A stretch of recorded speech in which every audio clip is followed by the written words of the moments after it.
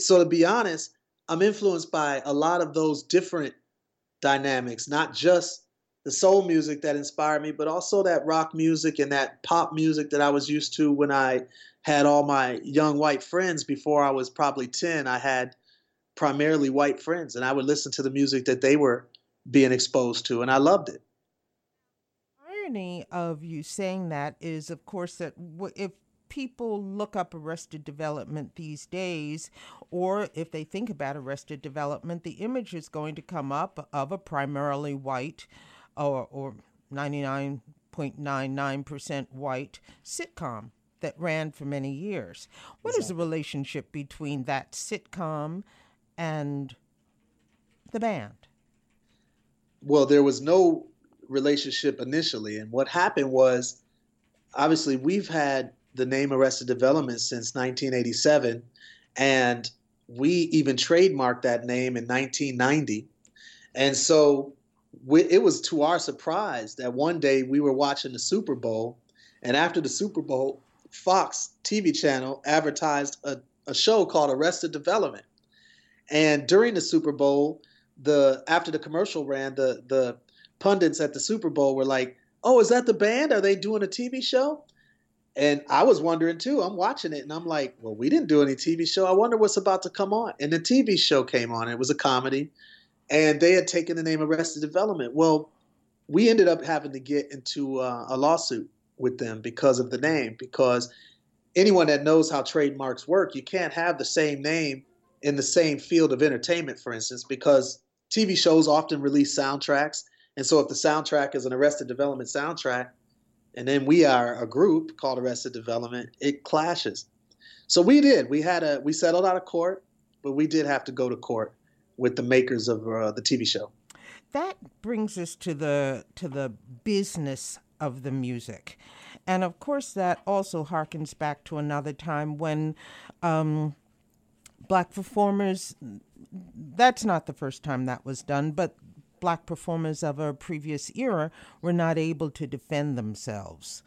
Without a doubt. What did this mean to you? To be honest with you, I can't mention a black performer that I know of that hasn't had to face the cruel reality of racism within the music industry and the entertainment industry at large. Um, Even when we were signed, which was much later than the legacy of black recorded music in America, even at that time, though, the contracts were so oppressive and so exploitative where we got very little. And the publishing companies, the record labels got so much for the work that the artists themselves did 100% of the work. So it's still exploitative that way, even to this very date. It's getting better, and that's, to God be the glory for that. But the truth is, it's still very exploitative.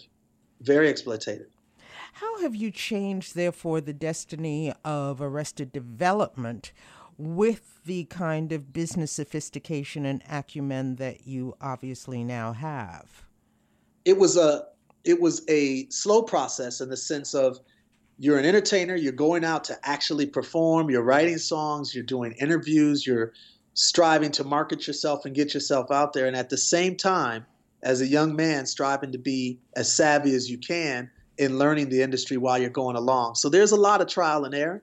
There's a lot of learning as you go. And as you know, just like technology, the laws and the rules of the music industry change constantly. So there's new phases and new ways that people do business in the industry that you have to keep up with. So it's a job, but I will say this: at the end of the day, how grateful I am for this job because it's something that I'm passionate about and it's something that I love to do. So anyone would tell you if they knew me as a kid, I would do all of what I'm doing now for absolutely free. So to think that I'm doing it for money in the first place is a blessing. And at the same time, when you think of leaving a legacy, making sure that you're not being exploited yourself, but also leaving a legacy for your children and for your children's children, you do have to be as savvy as possible to learn how to best make the money that you deserve to make as an artist.